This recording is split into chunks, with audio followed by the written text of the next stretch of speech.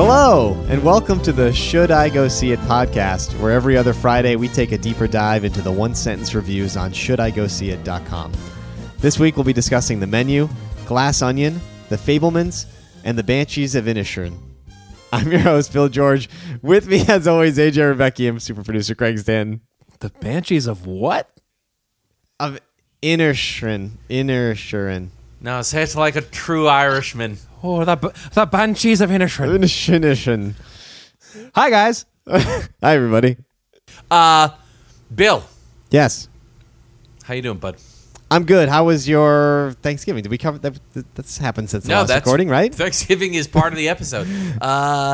It's good. It's like the same thing every year. Yeah. I believe the golfer Justin Thomas once said in a viral tweet, if Thanksgiving food was that good, we'd be eating it every day. Yeah, we have it more than once a year. That's my philosophy as well.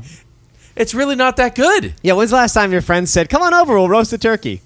Like, it's just, you don't do it. You don't have roast turkey any other day. You don't. I don't You get the don't. hype. Craig has a look on his face like he is ready to fight everybody. Well, I just didn't realize we were a bunch of fucking communists on this podcast. Well, I'm just saying, dude. Like a turkey is just. I'd rather have a roast chicken. Go if I'm ham, going baby. Go with the foul ham. game. Go with the Oh, Thanksgiving ham. Ham is one of the most disgusting fucking foods. Oh. on this. Yeah, I'm God. not a fan of any of that. This episode is off to a divisive start. The only way ham is good is with a good pineapple glaze and a shit ton of spicy brown mustard. Soak it spicy in brown rum mustard, good for call. 24 to 48 hours. So good at rum. So yeah, Bill, it was fine. It was Thanksgiving. You overeat. You feel awful about yourself. That's it. How was yours? Mine was adequate.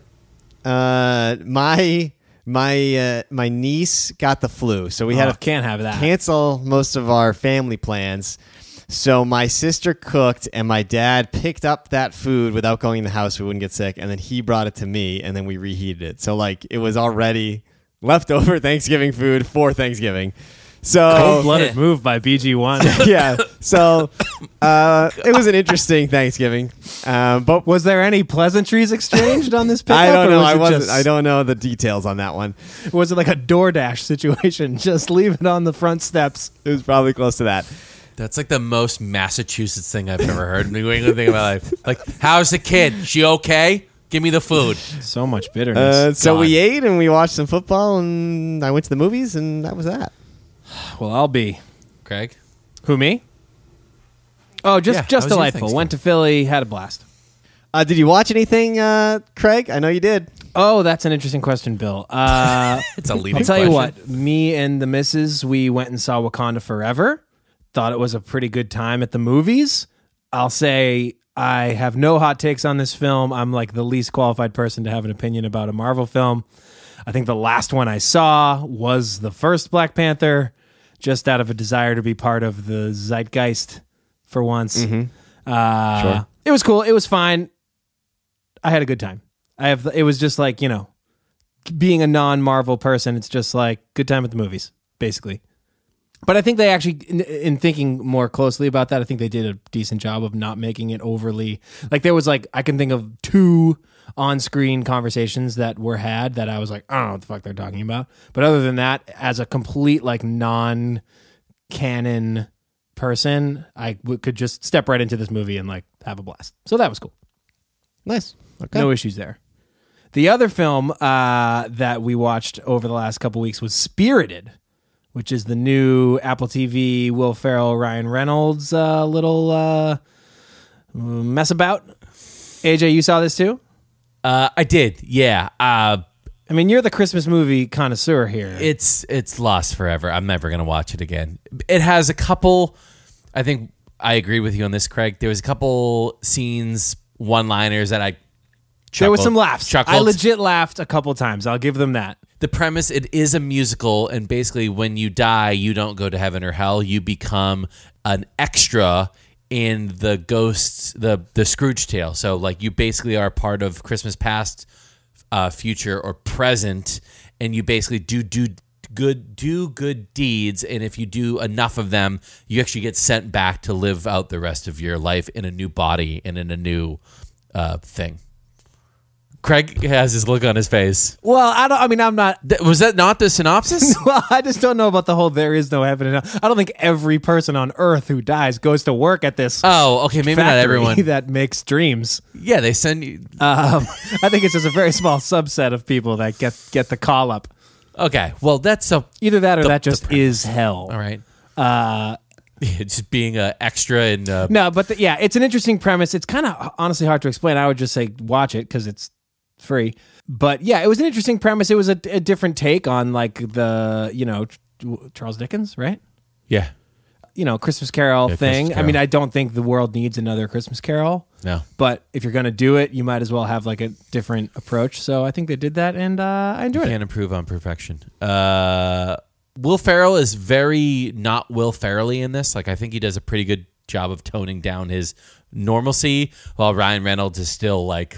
Yeah, Will Ferrell is doing the like, I drive a Dodge Stratus. Like he's doing that like frustrated dad type of Will Ferrell humor that we've seen before that I think he does pretty well. But he's not the main source of it. But there are some little banter things between him and Ryan Reynolds that I thought were pretty funny. Okay. Yeah, I mean, it was pretty good. That's it for me. Bill, I didn't watch that much over the last few weeks. I did watch quite possibly. So those, I mean, I've said it a few times on the podcast. My wife is a gigantic Hallmark Christmas movie fan. I might have watched the best Hallmark Christmas movie of all fucking time. Would she agree with this assessment? She was floored at the end. So the end basically has like a Shyamalan-like twist that I was falling backwards in my In seat space watching and time? it last night. Yeah. Wow.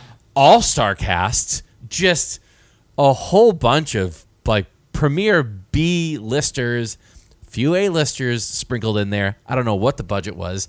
Their CGI. The CGI is fucking horrible. But the story and the twist, my God, chef's kiss. And this was the Christmas Train. The Christmas Train. Don't you dare call it the Polar Express. It is the Christmas. That's like the Polar Express toy that you buy at like a Dollar Tree. It's like the Sam's Club version of like Yeah, Glacier yeah. Frost. It's the Christmas train. Yeah, exactly. Does Lifetime have an app? I don't know where Lifetime stuff is. Hallmark. Hallmark, The excuse Hallmark me. I'm channel. sorry, excuse Yeah. me. Does it have an app? I don't know, dude. How'd you watch it then? It was on Hallmark. It was. Oh, you watched it literally Hallmark- on like a cable box? Yeah. Oh, okay, I got you. Yeah, so Hallmark channel the Hallmark has 5 different movie channels, Jesus. like murder and mystery, like love stories. During Christmas, all 5 of those channels have Christmas movies playing 24 hours a Oh, day, my Lord. 7 days a week. And did you seek out the Christmas train, or did the Christmas train find you? So what happens is we finish dinner, we go on, and she's like, seen it, haven't seen it. And I was like, fine, whatever. It has fucking, what's his name in it? Danny Glover. Dermot It Mulroney? has Danny and Dreamy. Yeah, he's in it too. But Danny Glover, and I was like, I'll watch a Danny Glover Christmas movie. What was the term you Yeah. used before? Premier B-listers? Yeah, Like B plus errors. exactly. It has. So- When I looked it up after you mentioned it, it had Annie Banks from Father of the Bride. Sure. Little Joan Cusack for you? Joan Cusack. It's just, All right. I'm telling Christmas Train. Hard recommend. Sounds like. you, hard recommend. What about you, Bill? You saw a shit ton of movies. Clearly, we're going to talk about like 12 of them. Yeah, Anything I should know? I saw a bunch of movies, and as you all know, I'm an AMC guy. I'm an A-list Stubbs Premier member. Have been since 2015, and to see The Fabelmans, I ended up having to go to a Showcase Cinemas, and the experience was not the best. Now, I'm not going to say AMC's experience is the best, because I've been getting screwed over by AMC with projector issues and canceled shows and no notifications and plenty of other things. So AMC is not the gold standard by any means. But I'll tell you, neither is Showcase. Couple things that happened. First of all, not really like true stadium seating. Just they're all on the same level, but they just make the screen really high up. So everyone's just cranking their necks up to look at the screen to like imitate I don't like stadium that. seating. So that bothered me. The seats, when you tilt the seat back, it also moves the legs out. Like it's one control. You don't have separate control over your legs and the back of the chair. If you're putting your chair back, your legs are also coming up, which I do not care for as well. Those legs are coming up. Is it because you you feel like you're in a position that you're like weak in, or like that you're like a predator might like what's? No, it's like your legs come up like you're laying down like you're gonna fall asleep. I just want to tilt back so that I'm even at the screen. I don't have to crank my neck, but I don't want to necessarily lift my legs off the ground either. You know what I mean? And I couldn't. There was no happy medium, so my neck ended up hurting. Bill decides when his legs leave the ground. Nobody else. You're goddamn right. I do. They also did an ad after the trailers. So like they did all 20 minutes of trailers, which is normal. And then in AMC, this is where Nicole Kidman would come out and the movie would start. At Showcase, they just, after 20 minutes of trailers, they just do a straight up Verizon Samsung ad out of nowhere. And then it says, now your feature presentation, which was very strange.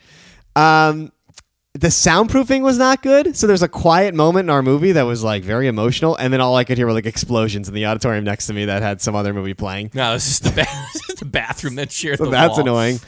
And then the last thing that was not necessarily Showcase's fault.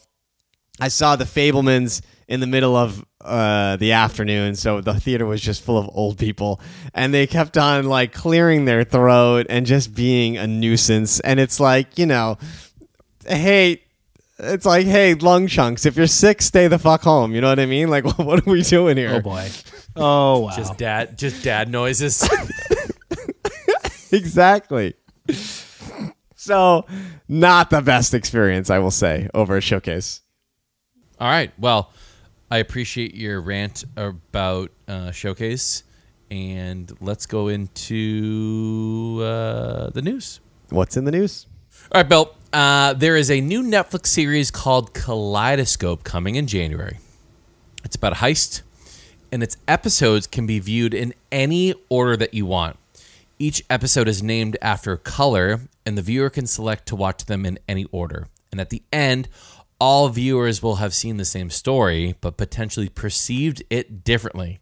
Bill, do you think this is a neat idea that pushes the bounds of storytelling, or gimmicky, looking for just the buzz? I don't want to disparage or put down like a new attempt at storytelling in a different, exciting way, because it could be really cool. But my immediate reaction is, I would want the order that the writer conceived of it. Like, there's got to be like a best order or thought in their mind. Like, just give it to me the way the writer-director thinks it's the most effective way to tell that story. You know what I mean? Yeah, but they wrote it in a way that you can watch it any way you want and still get some sort of the similar baseline, but a different experience. I know, but I want to know what they think the best experience it is. It's their story. That's their job. Give it to me in the most effective way you can. Yeah, but isn't the great thing about that, we're all going to watch it, right? Yeah. And I want to, now that we know about it, write down on which order that we see it, and then we can compare notes. That's the thing. It'll be a fun experiment. Whether it'll be like a revolution in storytelling, I don't know. I mean, Netflix already did, Black Mirror did the choose your own adventure thing, which didn't... Yep. Bandersnatch. Yeah, it didn't really work for me. So I'm a little jaded by that. I'm really more wondering if there will be a story reason for this. Because, like, when I think of other things that told stories in weird ways, Memento comes to mind. But Memento, we experienced that story... like the main character, the protagonist did, where he could only remember certain chunks at a time. So we went back and so like we experienced that story like he did. So there's like a built-in reason to tell it that way. Same thing with the Anthony Hopkins movie from last year where he has dementia. The storytelling makes us feel like we have dementia based on the way they depict it. So like there's built-in narrative reasons to tell the story in a new way. And I'm curious if this will have that, or if this is just, this story will work. Why don't we just cut it up and put it in a different package to make it a gimmick? Like, that's what I'm like waiting to see, if there's like a real hook to it, or if it is just a gimmick. I'm cautiously optimistic. I'm definitely going to try it. But I like to lean towards whatever the writer-director like envisions. I like to go with that usually. But this has been happening in, well, I'll give an example. Video games for a while, even Elden Ring, which we both played and got through this last year, is that the missions you choose and the order you do them in will ultimately affect how the final cutscene and the final chapter of the game is experienced. You didn't throw a fit then, or no, I wouldn't say a fit. I'm sorry, that was an exaggeration. You didn't have a problem with it then, but like it's technically the same thing. The only difference is the medium in which it's experiencing it is different. I have a question. Do we know whether this based on this description, viewer can select to watch them in any order. I wonder if there is sort of a user interactivity element similar to the Black Mirror Bandersnatch episode, because like it would seem to me that if it's a Netflix show that can be watched in any order, the vast majority of people will watch it sequentially, like in the order that Netflix presents them to you. So I wonder if there's some sort of user interactive, like, where would you like to go next thing, which might be kind of cool. It's borderline seems like necessary to make this work and not just be some kind of like weird gimmick. Yeah. It's a weird gimmick either way, but like, to say we made this sequential episodic television show that, hey, fun fact, you can actually watch it in other, you could read the book backwards and it still makes sense, or like whatever the case may be. But I wonder if they build some sort of like user interface element to make you choose, Yeah, I'm curious about that too. The presentation is a big question mark to me, because again, if they present it in a listed order that automatically jumps and that is what they put out, then I'll end up watching it like that more than likely, unless as in a social experiment, we purposely all choose to watch it different ways and compare. Sure. AJ. Yeah, Phil. In a Twitter Q&A, director Christopher McQuarrie was asked what happened to a scene that was in the trailer for Mission Impossible Fallout and why it was not in the final film, which happens. Chris responded that, quote, "It could go, so it went," end quote. Okay. Another fan then responded and said that they missed the good old days when you could watch deleted scenes on a DVD, which Chris responded again saying, "I do not enjoy eggshells in my omelet." Jesus. Okay. AJ, were you or are you a fan of watching deleted scenes, or do you consider them deleted for a reason? So I have two thoughts around this. One, I would just prefer a director's cut than just watching just scenes that are just, I click in, watch 3 minutes of it, and have no context of what happened before or after. Like, if there was a lot to be cut and left on the cutting room floor, and the director has a way to fit it in and can do things the way that he or she wanted them to be or saw them, the best way for storytelling and everything, give me a director's cut all day long. That's one thing. Two, I don't really watch deleted scenes anymore, but I'm a big bloopers guy. I just like bloopers. I love watching a good montage of Sunny bloopers, Office bloopers, 30 Rock bloopers. I think it's hysterical because these people are hilarious, but I appreciate them more as actors, because I think what happens is, especially in sitcoms and comedies, we equate Steve Carell to not being Steve Carell, a human being, but, his character from The Office, And then you watch him break character and you're like, holy shit, like he's just a normal dude. And like, this is his job and his profession. And he's so fucking good at it that you don't see him as a human being. You just see him as a character in the show. And I appreciate that. And I don't know. It's a weird thing. Sometimes I get caught on YouTube black holes where I watch, Amy Poehler break character for 45 minutes, and it's hysterical. I don't know. Yeah, blooper reels aside, to this question, I'm on Chris McQuarrie's side on this one. I don't like deleted scenes. I don't watch deleted scenes. If they were deleted, I trust that they did that for a reason. This goes back to the last question, thematically similar. Like, I stick with whatever the writer-director's vision is, and whatever they put out as the final product was for a reason, and that's what I'm going to see, and that's what I'm going to judge, and I'm not going to waste time on deleted scenes. So I don't watch them, don't care about them. I will say one thing about this McQuarrie character. I guess this was on Twitter, so I'll give him a little bit of a pass. It's not like this was like a Q&A in person. This was like back and forth via tweets, but boy, are those some real douchebaggy ways to answer those questions. Like, what a prick. Yeah, like, why are you being a fucking dick, man? No, he's just to the point. He has been fascinating to watch on Twitter. He's a good follow because people ask him screenwriting questions or about scenes or shots they made or stunts they did, and he always answers those questions in an insightful way. I think it's very interesting. Hey, to each his own. All right, Bill. Let's go on to our next segment. Should I go see it? We'll be talking about 4 films today. The first is The Menu. So according to IMDb.com, a young couple travels to a remote island to eat at an exclusive restaurant where the chef has prepared a lavish menu with some shocking surprises. Bill, should I go see it? Yes. AJ, this might be my new favorite movie. I'm Of all time? of all time. Woohoo! Of all time. I am not kidding. Can I? Okay. Why is that? I why is it have- your new favorite movie of all time? I was grinning the entire movie. Like, my face hurt when I left the theater. And when the movie ended, I just sat in the theater smiling for 10 more minutes, just through the whole credits, just thinking back on like some of the lines, some of the parts, some of the things that happened. Like, I don't remember the last time I enjoyed a movie this much. Wow. It's masterful. It's a must-see. It's not optional. It's going to be my pick for best movie of the year easily. I almost want to add the tag to the website now. Like, there's no shot anything beats it. It's amazing, AJ. It's amazing. Every decision they made was the right one. Would you say it's a perfect movie? Yes. I already added it to my list of perfect movies. Done.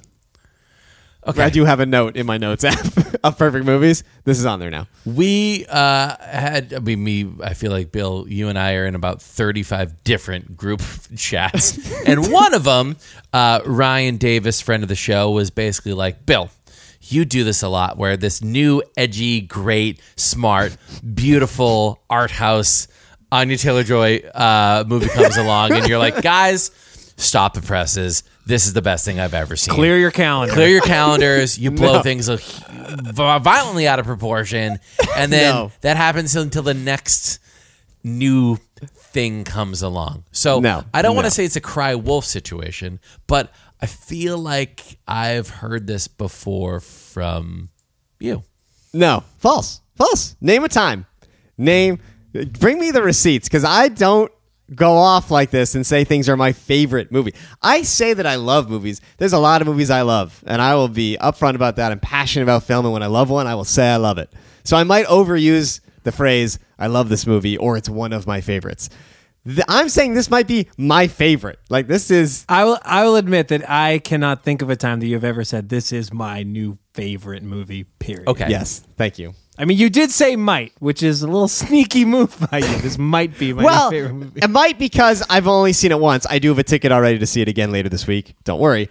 But Don't worry about I'm it. only on the one showing, and I need to let it sit and see if it stands the test of time. But it's been 2 weeks or so, and so far, so good, because I keep thinking about this movie so much. I love it. I can't get over it. I just need 1 to 2 reasons on why every decision they made was the right decision, and what did it do that now qualifies it as technically or could be your favorite movie of all time. So it begins and ends with the script. The script is absolutely brilliant.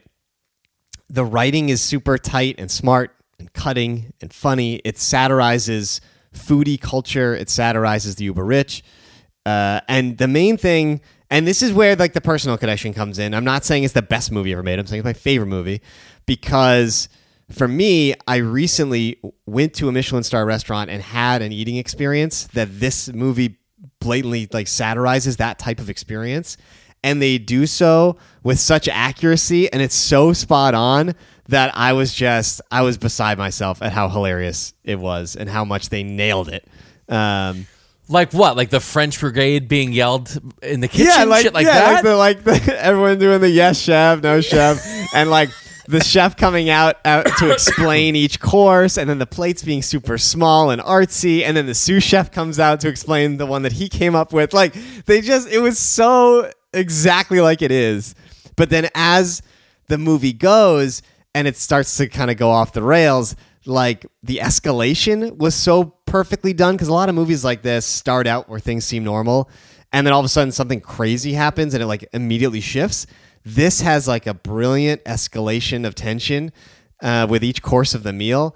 And it's just, oh my God, it's just so well written. And Ralph Fiennes is amazing. I know we talk about the Grand Budapest Hotel being, I know for Craig and I at least, our favorite Wes Anderson movie. Ralph Fiennes is a big part of that. And here he is just in that same mode, and he is masterful. The whole cast is great. Everything about it, everything worked. I was enjoying it so much. It was like one of those things where I'm just like, this is why I love the movies. This feeling I get watching a movie like this, the way it affects me, I don't get that feeling any other time in my life. And it's just, I don't know. I can't even put it into words. I loved it. I absolutely loved it. But yeah, I mean, like I said, this is the season to see movies. Hence, we're reviewing 4 of them. Like everything that good is coming out now, prestige season, and I'm making time in my schedule to see this again because I want to experience it in theaters at least one more time. That's wild. Heard, Chef. Thank you, Chef. Second movie is Glass Onion, a Knives Out mystery. According to IMDb.com, famed Southern detective Benoit Blanc travels to Greece for his latest case. A Netflix technically original, but a limited theater run. Bill, should I go see it? Yes. Gave this a yes. I liked it. I liked it a lot. I didn't love, but I liked.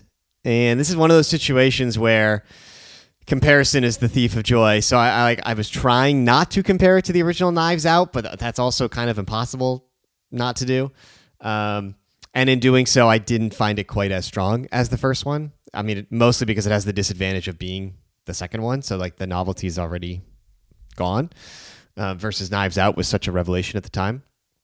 But that being said, in its own right, it's a fun murder mystery. It's got some good twists and turns. Daniel Craig, amazing once again in the role. Strong supporting cast, as you would expect. It was a little long for me. That was my only like major gripe with the movie because similar to Knives Out or similar to any movie in this genre, they have sequences of the film that take place and then they revisit some of those same sequences with new information or a new angle or whatever. So when the movie's 2 hours and 20 minutes and like a third of that is retreading the other third you already saw, like it just started to feel a little long to me pacing wise. So they could have tightened it up a little bit, but it's fun. It's smart. It was actually good to see in a theater, I felt, because there's more energy when there's a certain reveal, or of course, there's a lot of laughter because it's comedy. So it was overall a good experience. I think it's good. Is it a copy paste of the structure of the original Knives Out in terms of like setup, whodunit, and then the burn, the fast, slow burn, and then the basically reveal at the end where Benoit basically just shits on everyone and puts it all together? No, luckily it's not. I was nervous about that too, that it would just be like, here's a new cast of characters. He got hired for this job. Here's a new thing. But they do set it up a little bit differently. And there's definitely a bit of a bait and switch on like what the actual case is that he's looking at. Like there's some playing with the structure of it. That all adds time to the movie to like draw those out and make those changes. So there's a trade-off there, but they do mix up the structure a little bit, which was refreshing. And I know this is the second of 3, so there will be another. So I'm curious what they end up doing with that.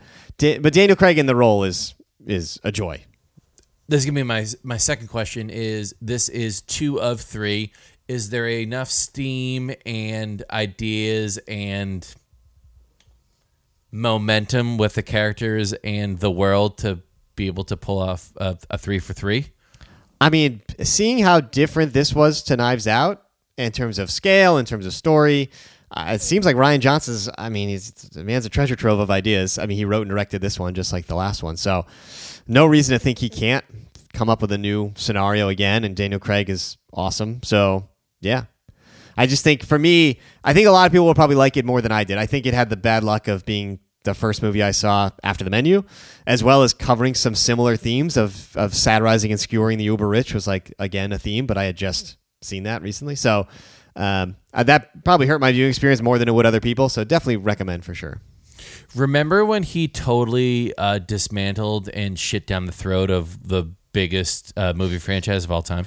Rian Johnson, when he did The Last Jedi, Yeah. and then they brought in JJ again to try to like salvage what was left. But at that point, the damage was already done. Yeah, exactly. Yep, I do. Okay, I just want to make sure that you didn't Yep. forget about that. Nope. Okay. So it's a limited theater run for everyone else, or for people who don't want to wait to go to want to wait for it to come home or be on Netflix. December 23rd, so on Christmas Eve is that when it drops on Netflix. Third movie, 3 of 4, is The Fabelmans. According to IMDb.com, The Fabelmans is about growing up in a post-World War II era Arizona. Young Sammy Fabelman aspires to become a filmmaker as he reaches adolescence, but soon discovers a shattering family secret and explores how the power of films can help him see the truth. Bill, should I go see it? I gave this one a no, and it stings me a little bit to say that because this was written and directed by Steven Spielberg, who's the best to ever do it, no argument. And he also very rarely writes on his movies. This is only the third time he has a writing credit ever. And so he did that because it's a very personal movie, as you described. The synopsis, it's about a young boy coming of age and discovering film, and there's a lot of biographical or autobiographical details in it, and that came across, I think, more so than I would have liked. Like, it basically felt like the whole movie was a therapy session for Spielberg, like his way to talk about his family's divorce and drama, and I don't know, it didn't really connect with me. There's some great scenes, as you would expect. It's Spielberg, the best director there is. So it's really well done. But again, like the last movie we talked about, it's like 2 hours and 20 minutes, and it just felt long. The second half was way more engaging to me than the first half. If the second half was just that was the movie, I think I would have been fully on board. But they spent a lot of time with the childhood and a lot of time kind of hitting those same notes about dealing with parents divorcing. And it just didn't grab me. I didn't connect with it that much. The biggest thing I think that stood out for me is Paul Dano plays the dad. Yeah, Paul Dano and Michelle Williams play his parents, and they age them up a little bit because it takes place over the course of probably 15 years or so. And honestly, their portrayals of those characters were the thing that I think were the barrier to entry. I didn't really buy into Dano and Williams. The young lead who plays Spielberg, essentially, he was fantastic, and that was just outstanding. Great role for him. He was awesome. But Williams and Dano as the parents just were only okay. And I think that's kind of what kept me from connecting with it. And what's weird is, for a movie especially about the relationship between a son and mother and them sharing their love for cinema, which was very reminiscent of my own life with my mother who has passed. Like, I thought that this movie would like get the waterworks going for me personally. And even that, like, I didn't really feel it. So I don't know. Again, well made, well shot, well acted for the most part. And the last 5 minutes, or last 10 minutes, I forget how long the last scene was, but the end of it was very, very good. Like, a fantastic finale. Loved the last scene and the last shot. Really great stuff there. But the whole movie just didn't really come together for me. I told you this. I saw the trailer and I immediately texted you. And I was like, nope. Like, no. It just doesn't. It looked. I know it's supposed to be like you called it a therapy session, but it looks from the outside like it's almost a caricature of what a movie based on someone's life is supposed to be like. Does that make sense? Like, it has that sort of polished, golden age Spielberg type thing, but it seems like it shouldn't be that. It should be a little bit grittier and rawer, but there's this sheen and polish over it from the trailer that immediately just took me out from wanting to see it. Yeah, from a production value standpoint, it felt a lot like West Side Story because it takes place in the same time period, same DP, And like you said, it's got a sheen to it. It's got a glossy Hollywoodness to it, which works for West Side Story because West Side Story is a big budget studio musical, which you want that sort of layer of Hollywoodness, of fakeness. Yeah. But this is supposed to be, like you said, a gritty, real thing, which has moments of it. Definitely there's moments of it. There's a couple great shots, a couple great insights. But for 2 hours and 20 minutes, it didn't hold me. Bill, the last movie we are going to talk about today is one that I cannot pronounce. It's The Banshees of Inisherin. Inisherin. Danny boy. The pious. I can't even. According to IMDb.com, two lifelong friends find themselves at an impasse when one abruptly ends their relationship with alarming consequences for both of them. Bill, will I understand a word they're saying? And should I go see it? You should go see it, yes. To general audiences, yes. For you, AJ, if you can't have subtitles on, don't bother. Because it is 1920s Ireland off the coast of Ireland. And it is just, the accents are thick. Sounds like they're Might as well be fucking Neptune. swallowing marbles and chewing on glass for an hour and a half. Okay. But man, it's a great movie. This will be in my top 5 of the year easily. Really, really good. It's basically, like you mentioned, it's kind of a meditation on friendship, as well as mortality and human decency. There's a lot going on thematically. Like I said, it takes place on an island off of Ireland, but there's a civil war on the mainland as part of the backdrop, which just kind of reinforces the themes of the movie. But Colin Farrell and Brandon Gleeson are doing some of their best work. It's a brilliant script. It's well acted. And it's about the fallout from two friends when one decides he doesn't want to be friends anymore. That's how the movie starts is Brendan Gleeson decides, I don't want to be friends with you anymore, to Colin Farrell. But this is on a small island. There's not a lot of options. This is 1920s. There's no social media. There's no anything. It's just all of a sudden he just doesn't want to be friends anymore. And then the drama ramps up and it escalates. But even though it escalates to sometimes comedic absurdity and dark humor, regardless of how the story gets a little crazy, the emotions involved are just so relatable. Because everybody's been in a scenario where we've all been on either side of it where sometimes friendships just kind of slowly fade or they fade away or maybe you don't really want to be friends with someone but they're not taking the hint and they keep reaching out. Everyone's been on either side of these types of scenarios. And the writing is just so insightful in that way and it's also just wickedly funny and deadpan and dry humor. And if you've seen The Lobster, if you've seen Colin Farrell just play the straight man, and even though the scenario is so ridiculous around him and he completely plays it straight, he is amazing in that mode. He is hilarious. Well, I was going to say Colin Farrell and Brendan Gleeson in Bruges, one of my favorite movies of all time. The director, Martin McDonagh, wrote In Bruges, so it's fitting how they get back together. And Martin's style, to your point, Bill, is very bringing levity and grounding either characters in crazy situations or crazy situations around real interactions between two people. And the way they go back and forth with that is just amazing. So, I can see how this has gotten already just amazing reviews and people are gushing about it. So you said the subtitles, super hard to understand. I didn't struggle too much. You kind of get a feel for it after a while when you're in it. Every once in a while there was a word that I flat out didn't know or some sort of slang that I didn't understand. But generally speaking, in the theater I think it was fine. But we've talked before about audio mixes and home mixes versus theater mixes.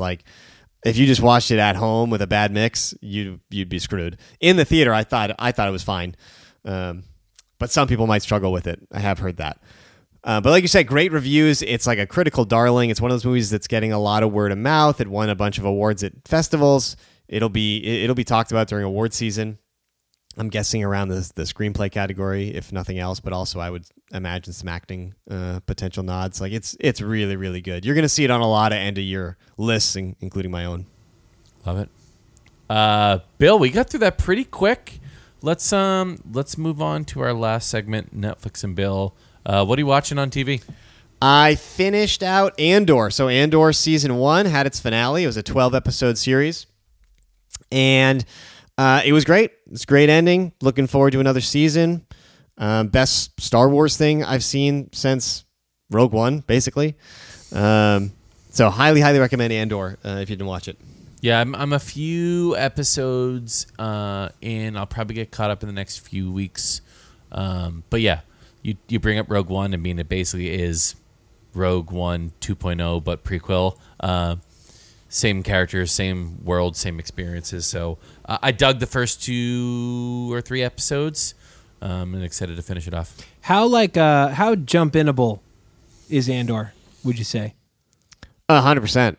Like 100% you could jump in. It takes place 5 or 6 years before Rogue One, so there's not even much connection there yet, at least so far. And it doesn't really connect to anything else as of right now, so you could really just watch it. Yeah, I mean, it's more of like in the Mandalorian style, Craig, where it's like spaghetti western that takes place in outer space in a galaxy far, far away. Yeah. Yeah, there might be... No, I mean, there's really not much that you would have to know. No, absolutely not.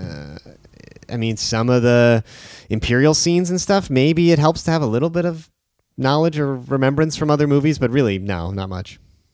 Sweet. I mean, we're in the middle of the movie season. This is it. We're here. How many tickets have you purchased for the next 2 weeks? 35? Right now, I have 5 tickets in my pocket. Over the next couple weeks. I'm going to see. I mentioned The Menu, seeing that again, hopefully. But I also have a ticket to soonest is Violent Night. Which is a take on Silent Night. Yeah. With I forget the actor's name already. The gentleman from Stranger Things guy. David Harbour. David Harbour and Hopper. John Leguizamo. Hopper. Yeah, he plays like a Santa Claus meets John Wick type scenario. It looks stupid, but we'll check it out and see how that is. Looks awful. Okay. Bones and All. I have a ticket to see the Timothée Chalamet movie Bones and All. Your favorite. I have a ticket to see Strange World, which is the Disney animated film that is underperforming at the box office and might be their biggest flop ever. It is eating bags upon bags of body parts. Why is it doing so bad? I don't know. I mean, it came out at Thanksgiving, and people just are not interested in seeing it, apparently. What more do you need to know, I guess? I mean, this unfortunately goes to the theory.